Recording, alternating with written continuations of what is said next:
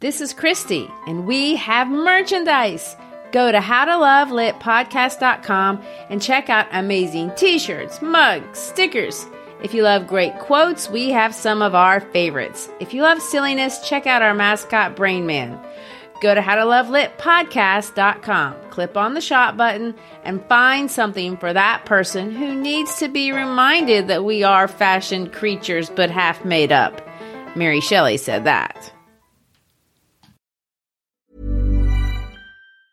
Planning for your next trip? Elevate your travel style with Quince. Quince has all the jet-setting essentials you'll want for your next getaway, like European linen, premium luggage options, buttery soft Italian leather bags, and so much more. And it's all priced at 50 to 80% less than similar brands. Plus, Quince only works with factories that use safe and ethical manufacturing practices. Pack your bags with high-quality essentials you'll be wearing for vacations to come with Quince. Go to quince.com/trip for free shipping and 365-day returns.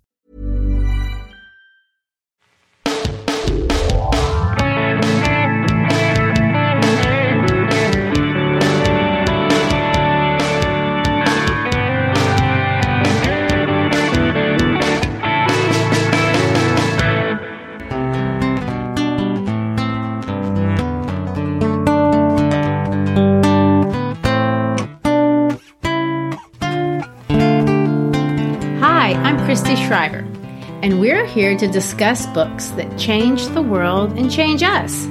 Don't forget, if you enjoy our work, please give us a rating, a comment, maybe both with your podcast provider. Also, share an episode with a friend. That's the only way we grow. And I'm Gary Schreiber, and this is the How to Love Lit podcast. This is our fourth episode exploring the Shakespearean world of Romeo and Juliet. In week one, we met our author, William Shakespeare, and introduced a play through the iconic sonnet that sets the scene. In week two, we explored the political world of Verona.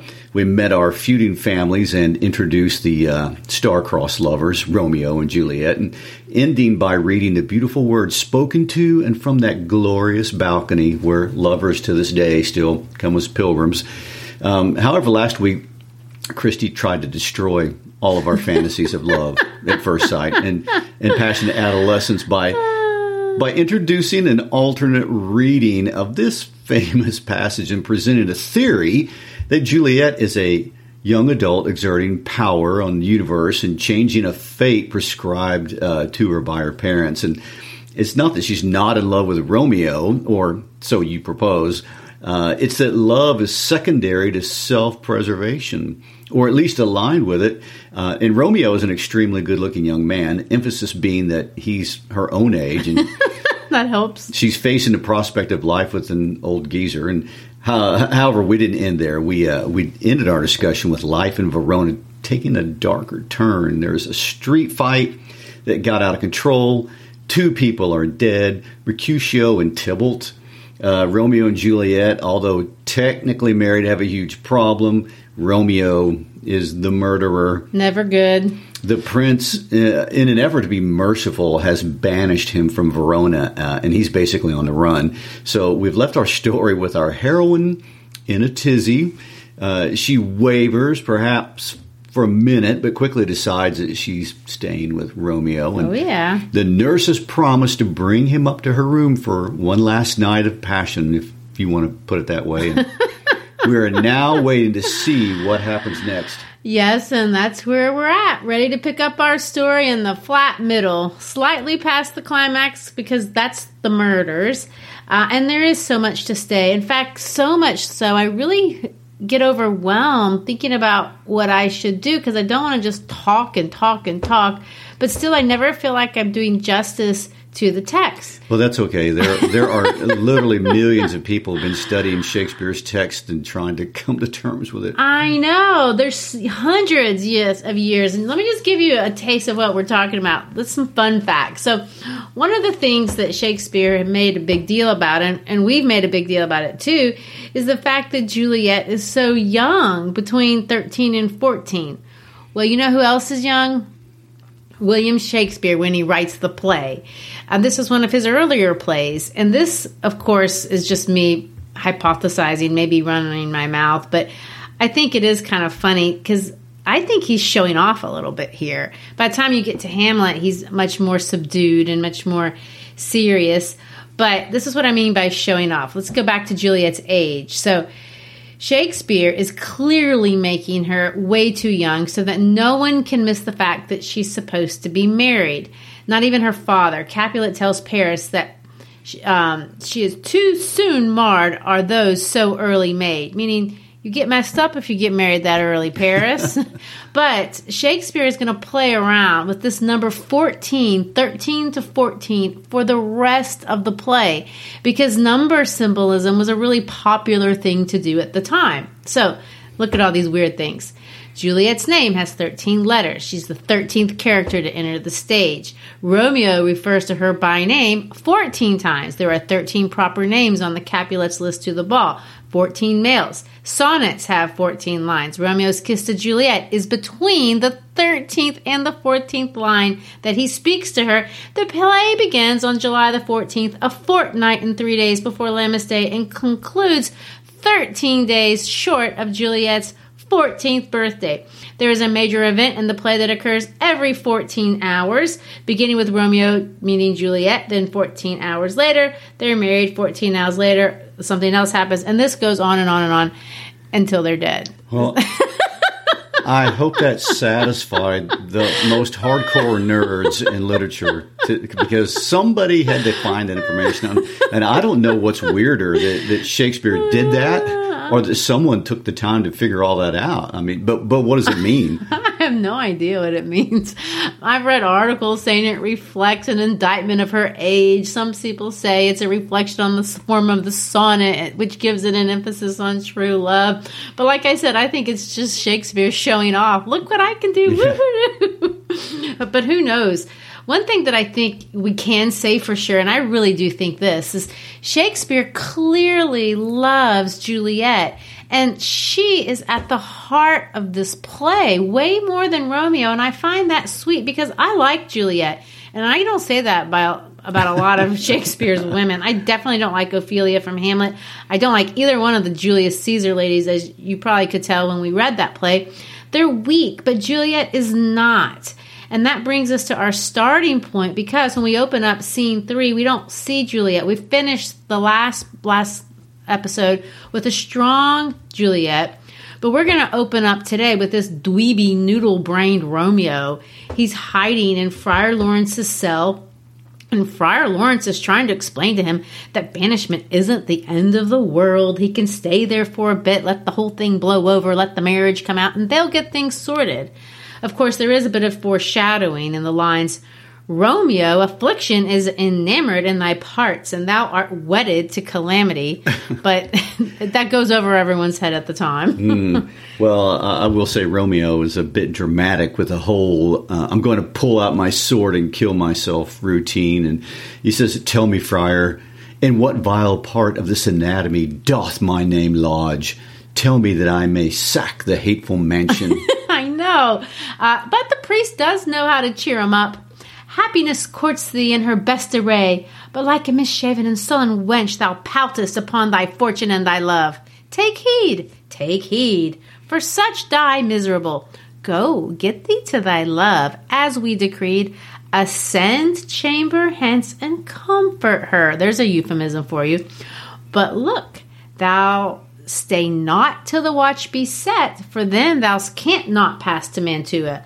So you got your one night, and then you got to get out. Which, by the way, in any case, if anyone is wondering, Mantua is only about 20 miles away, which is not a disastrous distance, and definitely not an infinite distance. No. But you couldn't tell by Romeo's reaction. It does seem, though, that a quick stop at Juliet's is enough to help him get over the edge of his despair. He replies, after all the whining, how well my comfort is revived by this. And so he seems to be cheered up. He's been revived.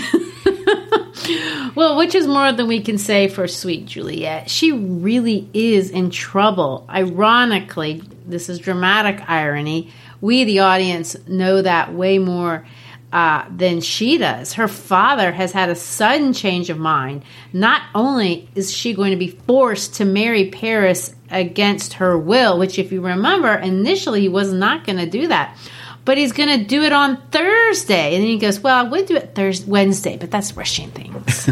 Well, good. 24 hours makes it yes, appropriate. It does. Well, true. I'd say Juliet is unaware. When we see Juliet, she's in the throes of love. And this is the scene everyone remembers from watching the movie in the school, the brief nudity. Back when such things didn't happen. That's back when that kind of thing was not done. What year was that made? In the 60s? Well, I didn't see it in the 60s, obviously, but... I didn't say you had to be there for it. They still have it around. I know. I remember, though, showing this movie in class with a VCR, and I would be very strategic about fast-forwarding, horrified that the principal would walk in at the quite scandalous moment. Well, this scene is such a contrast. I mean, you have the passionate goodbye of the lovers, and then this really abrupt cruelty of her dad. I know, and I do want to talk a lot about these daddy issues, but before I want to talk about the birds. They're so important. The lark is the bird that sings in the morning, apparently, and a nightingale is a bird that sings at night. Again, City Girl Hill wouldn't be able to know that. But anyway, Romeo and Juliet hear birds, and Juliet is bemoaning the fact that Romeo has to go. I will say again, we see that Juliet has to be the practical one. Romeo does all this, let me be taken, let me be put to death. I'm not sure he really means that, but maybe he does. Let's look at the passage and kind of read it out. So I guess you're saying Romeo's the more dramatic of the two. I find him to be. All right, well, I'll read his lines. Let me be taken, let me be put to death. I'm content, so thou wilt have it so. I'll say yon grey is not the morning's eye, 'tis but the pale reflex of Cynthia's brow, nor that is not the lark whose notes do beat. The vaulty heaven so high above our heads, I have more care to say than will to go. Come, death, and welcome, Juliet wills it so. How is it, my soul? Let's talk, it is not day. It is. Hie hence, be gone, away. It is the lark that sings so out of tune, straining harsh discords and unpleasing sharps. Some say the lark makes sweet division. This doth not so, for she divideth us. Some say the lark and loathed toad changed eyes. Oh, now I would they have changed voices too, since arm from arm that voice doth us affray. Hunting thee hence, with hunts up to the day. Oh, now be gone. More light and light it grows. More light and light, more dark and dark our woes. Again, we see light, light, dark, dark. I've talked about all the contrasts in this play, starting with light and dark, but then life and death. But I want to take a minute to think about just a little bit more. There's so many contrasts, and they're obvious and they're large in this play. We have Juliet versus Romeo, Montague versus Capulet, male versus female, sexual violence versus sexual affection, love versus hate, age versus youth, tragedy versus comedy, reality versus dreams, public life versus private life. This is a play of foils, of contrasts, of extremes. Think about the characters. There's just so many pairs. Benvolio versus Tybalt. Juliet has two moms. Juliet has two lovers. The contrasts are so stark, and we're just getting ready to hit a big one. There really is something to notice here. And when you think back to the prologue, he sets this up. I told you, authors do this always in their first lines. Two households, both alike in dignity. Then later it says, from forth the fatal loins of these two foes, a pair of star-crossed lovers take their life. I'll comment more on that later, but it's something to think about as we move forward towards the fast-approaching, fast-paced end of the play. The doubles are not just in the contrast. There's doubles everywhere. And if you've noticed, we even read doubles. They're in the actual words. He keeps repeating things like more light, more dark, all the time. Well, between the numerology and the contrasts, he is showing off. It's hard to cram that much into a short story, but why are there so many doubles? Why so many twos? Why so many contrasts? Why is that a thing? I know. Well, I think it's a little bit more deep or more thematic oriented than just the numerology, which I think might be kind of silly. But we see it in the famous last words. here again, and I do want us to read the last words that Romeo and Juliet say to each other as he gets ready to leave. They're sad for their own sake. Romeo, and you can visualize this in your mind, he's climbed down the rope and he's looking up, and she's looking down from the balcony. All this foreshadowing. And then this line, "Oh God, I have an ill-divining soul. Methinks I see thee. Now thou art so low as one dead in the bottom of a tomb. Either my eyesight fails or thou lookest pale." And trust me, love, in my eyes, so do you. Dry blood drinks our blood. Adieu, adieu. Oh. The first word Juliet says after Romeo leaves is again in pairs, and the last word that he said was in pairs. "Oh, fortune, fortune, all men call thee fickle. If thou art fickle, what dost thou with him that is renowned for faith? Be fickle, fortune, for then I hope thou wilt not keep him long, but send him back." She's talking about fortune bringing Romeo back to her, but there's a lot of duality here. Look at all the alliteration and the repetition. In fact, and this is really going to get into that nerdy scholarship It's thing all right. again. Shakespearean nerds appreciate it. I know, but there's this guy named Robert Watson, and he did this. He ran the stats on this. 1% of the words in this play are actually in pairs like this. These double words are just all over the place. And then if you combine that with all the oxymorons, we've pointed out some of those, and the contrast, there is no Shakespearean play that even comes close to having as many doubles or contrasts as this one. And it's something to notice, it's something to think about, it's something to think, Shakespeare never speaks in cliches. So when he's leading us somewhere, we have to wonder where he's taking us with all these not just double words, but with duplicitous talk and double meaning, and even a double life. Let's read these lines that change the story for Juliet. So Romeo has left, and the mom comes in. I'll read Juliet, and you read the mom, and see all the double speak here, the deliberate deception. Her mom thinks she's wailing and crying about Tybalt, but it's ironic. We know as readers, we know it's all fake. It's duplicitous, but it's mysterious why he writes this way. Something to wonder about. Well, shall we read? Shall we read? We shall. How about Act 3, Scene 5? I'll read Juliet if you'll read the mom. Okay, I'll do my best. Ho, daughter, are you up? Who is it that calls? Is it my lady, mother? Is she not down so late or up so early? What unaccustomed cause procures her hither? Why, how now, Juliet? Madam, I am not well. Evermore weeping for your cousin's death? What, wilt thou wash him from his grave with tears? And if thou couldst not make him live. Therefore, have done. Some grief shows much of love, but much of grief shows still some want of wit. Yet let me weep for such a feeling loss. So shall you feel the loss, but not the friend which you weep for. Feeling so the loss, I cannot choose but ever weep the friend. Well, girl, thou weepest not so much for his death, as that the villain lives which slaughtered him. What villain, madam? That same villain, Romeo. And then she says this to the side. Villain and he be many miles asunder. God pardon him, I do with all my heart, and yet no man like he doth grieve my heart. In other words, no man but Romeo grieves my heart. She means it one way, but her mother takes it another. That is because the traitor murderer lives. I, madam, from the reach of these hands would none but I might venge my cousin's death. We will have vengeance for it, fear thou not. Then weep no more. I'll send to one in Mantua, where that same banished runagate doth live, shall give him such an unaccustomed dram, that he shall soon keep Tybalt company, and then I hope thou wilt be satisfied. Indeed, I shall never be satisfied with Romeo till I behold him.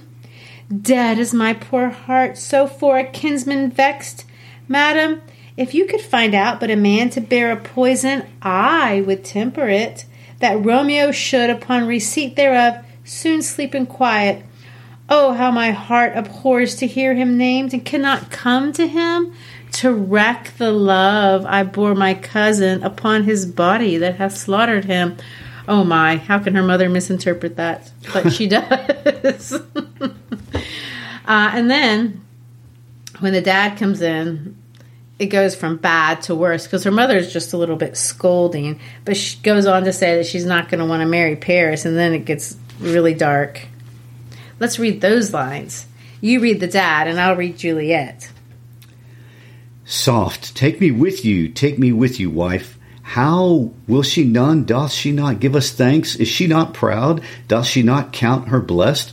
Unworthy as she is, that we have wrought so worthy a gentleman to be her bridegroom. Not proud you have, but thankful that you have. Proud can I never be of what I hate, but thankful even for the hate that is meant for love. How? Chop logic, what is this? Proud, and I thank you not, and yet not proud, Mistress Minion. You thank me, no thankings, nor proud me, no prouds, but fettle your fine joints against Thursday next, to go with Paris to St. Peter's Church, or will I drag thee on a hurdle thither? Out, you green sickness carrion, out, you baggage, you tallow face.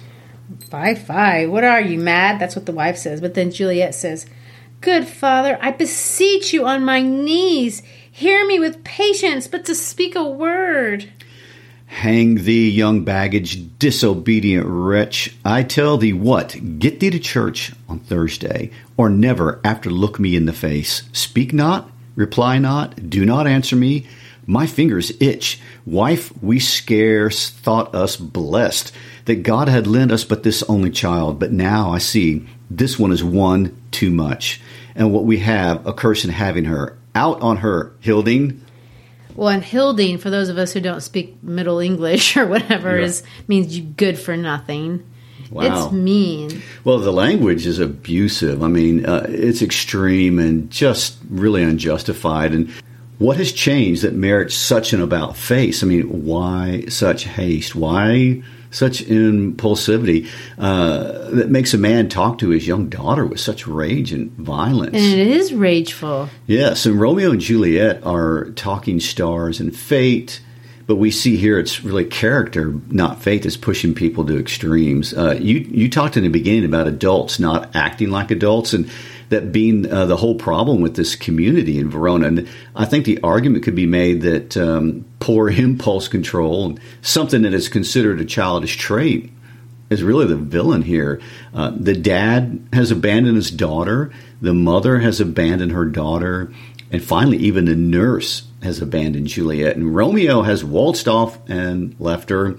Juliet is totally alone at this point in a play. And I can't think of a way for a young teenage girl to be more isolated than this.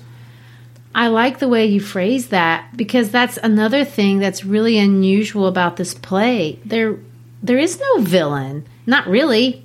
In literature, we think of conflicts in terms of man versus man, like an external conflict, but we've killed off Tybalt, the only human antagonist that was really stirring things up. So then we say, well, maybe it's man versus himself. And you can say that, and I've kind of made a little bit of fun of Romeo for being so extreme, maybe even hapless at times. And I'm not sure I would want, my daughter's getting involved with Romeo, but he's definitely not a villain. And the things that he does are understandable.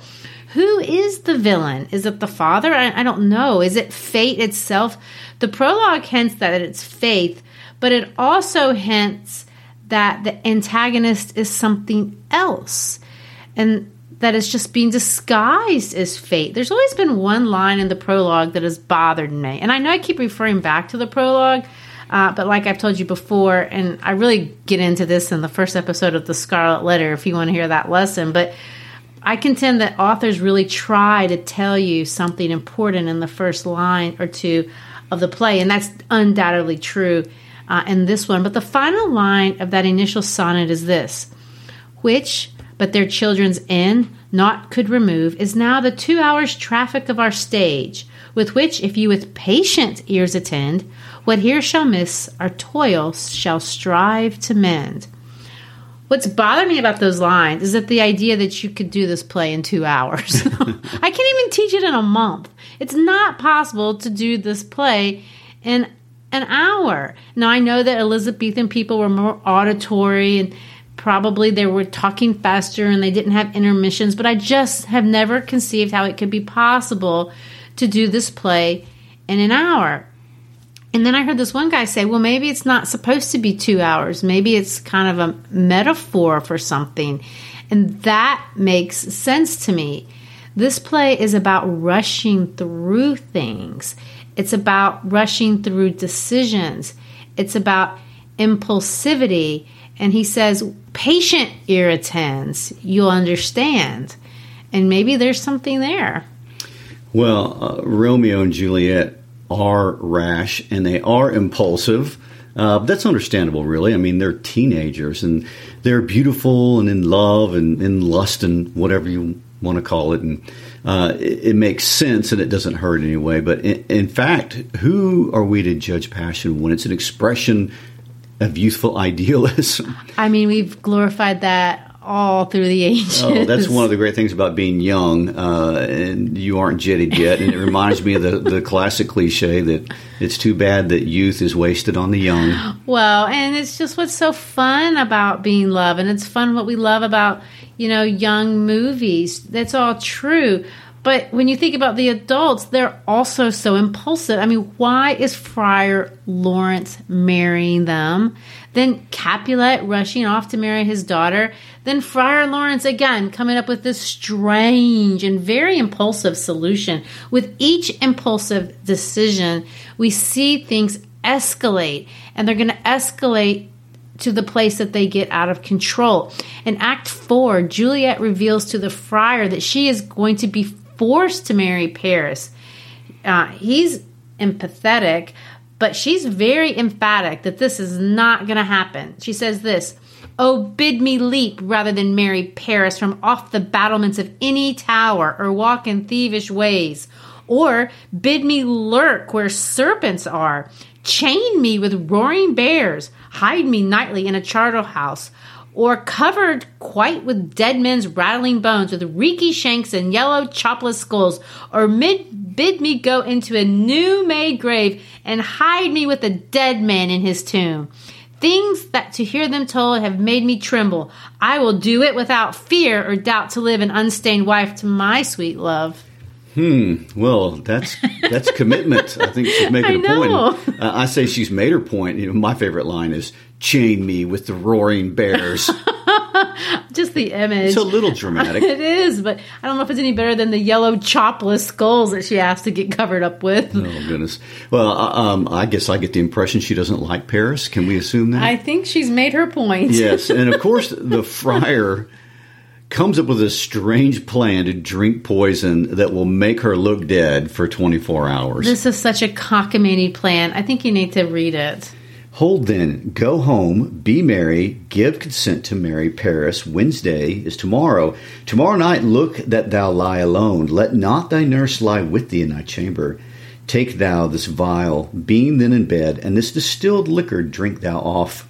When presently through all of thy veins shall run a cold and drowsy humor, for no pulse shall keep his native progress, but surcrease.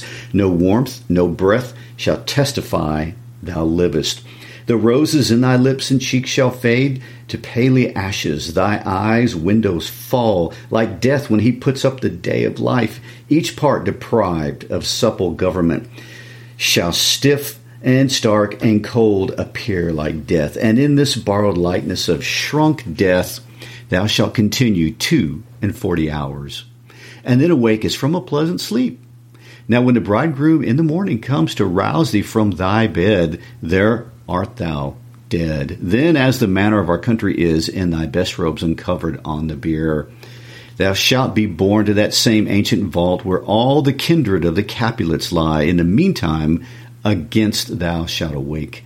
Shall Romeo by my letters know our drift, and hither shall he come, and he and I will watch by waking, and that very night shall Romeo bear thee hence to Mantua, and this shall free thee from this present shame. If no inconstant toy nor womanish fear abate thy valor in the acting of it. Well, first of all, these lines are ridiculous. They kind of make me mad at the friar. You know, I've been tinkering with being angry at him the whole play. I don't think tinkering's a good word. But this line, if no inconstant toy, no womanish fear abate thy valor in the acting it. First of all, he says, well, if you're too much of a woman and can't do it, well, he's the coward. I mean, why doesn't he just take her to Mantua himself? She's standing right there. But instead, she trusts him and she agrees. She tragically says, love, give me strength, and strength shall help afford. Farewell, dear father. She trusts him. And from my perspective, she is betrayed by them all. I'm even going to say she's a little bit betrayed by Romeo, although I hate to hate on him too much because he's trusting the friar too, but I wish he'd stayed back or at least done a little bit better by her. But Juliet leaves the presence of the friar, goes back home, carries on these phony conversations with her parents, telling everyone exactly what they want to hear. She sells it, but then she goes into her room all by herself and drinks this poison.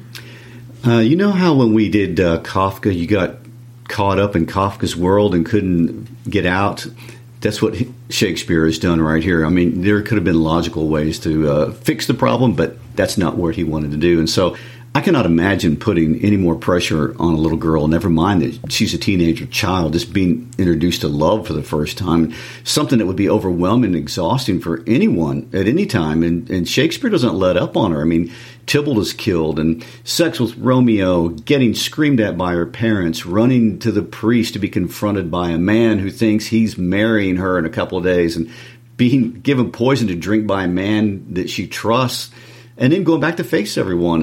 And when she finally perceives that she must act alone, she faces her own fears braver than I think a lot of adults would do. And what a soliloquy we are about to hear as Shakespeare takes us into Juliet's mind. I know, and I don't think we can overemphasize this. I mean, Friar Lawrence's plan is that she drink this potion, allow herself to be buried alive in a vault, the kind that they have in Italy or New Orleans. If you've seen the vampire show, the originals, that's where all the riches congregate. But anyway, the plan is she's going to be taken there, and then she's going to wake up with all of her dead relatives. She's going to trust that Friar Lawrence is going to tell someone who's going to go tell Romeo where to go to find her and get her, so when she wakes up in the tomb, he'll be there. That's the plan. That is without a doubt the most ignorant and terrifying plan I have ever thought of. I mean, or heard of. No. Wow. Well, here's her thoughts, and I want to end on this soliloquy because it's beautiful, actually. She says this. You know, she's told everyone to leave. She's by herself, and she says, farewell. God knows when we shall meet again. I have a faint, cold fear thrills through my veins that almost freezes up the heart of life. I'll call them back again to comfort me. Nurse, what should she do here? My dismal scene, I needs must act alone. Come, Vial. What if this mixture do not work at all? Shall I be married then tomorrow morning? No, no, this shall forbid it. Lie there. And she picks up a dagger and puts it next to her. What if it be a poison which the friar subtly hath ministered to have me dead, lest in this marriage he should be dishonored, because he married me before to Romeo? I fear it is, and yet methinks it should not, for he hath been a tried holy man. How if when I am laid into the tomb I wake before the time that Romeo come to redeem me? There's a fearful point. Should I not then be stifled in the vault, to whose foul mouth no healthsome air breathes in, and there die strangled ere my Romeo comes?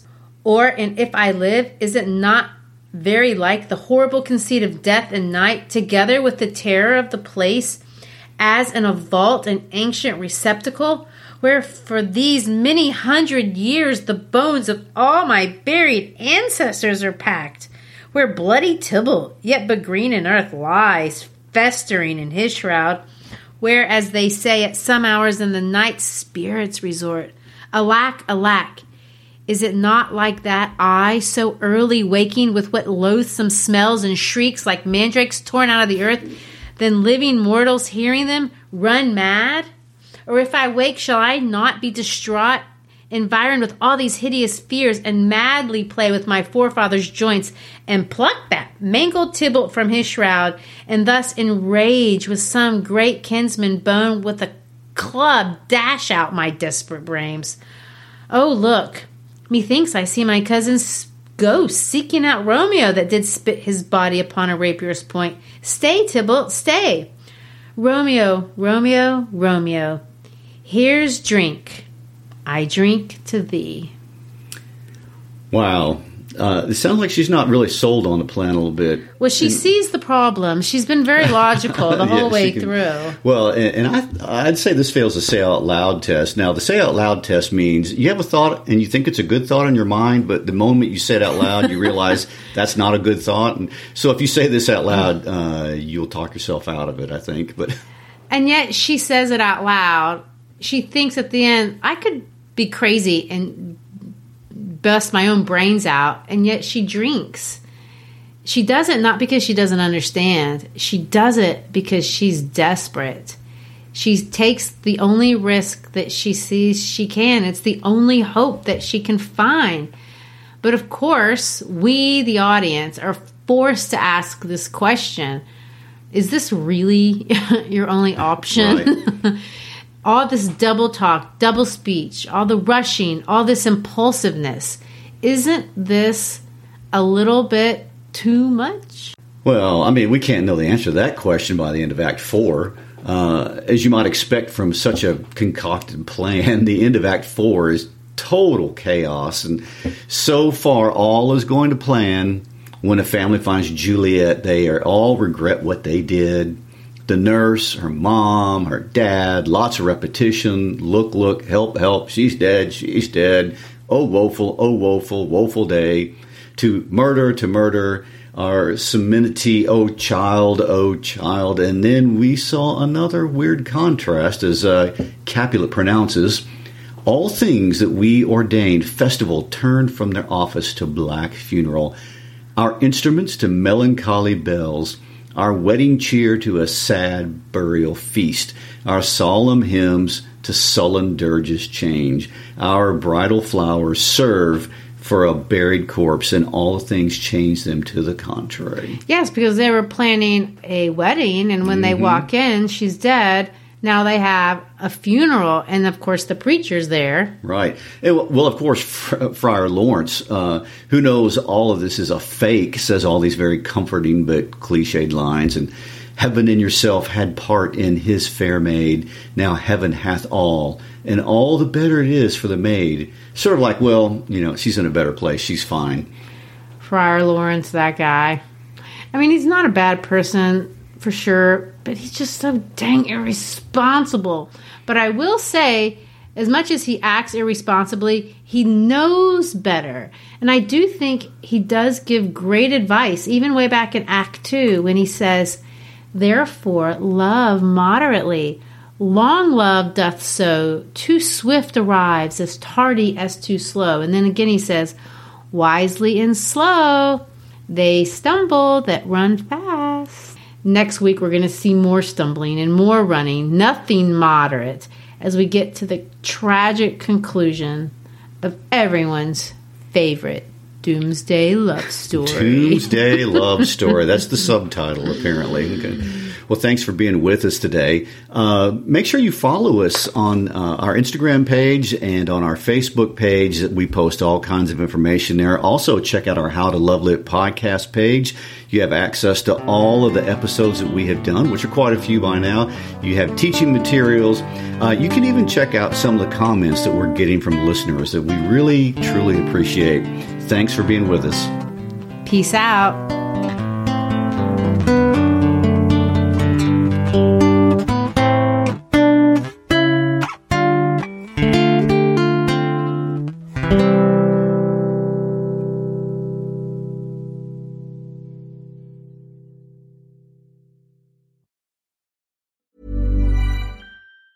Even on a budget, quality is non-negotiable. That's why Quince is the place to score high-end essentials at 50 to 80% less than similar brands. Get your hands on buttery soft cashmere sweaters from just $60, Italian leather jackets, and so much more.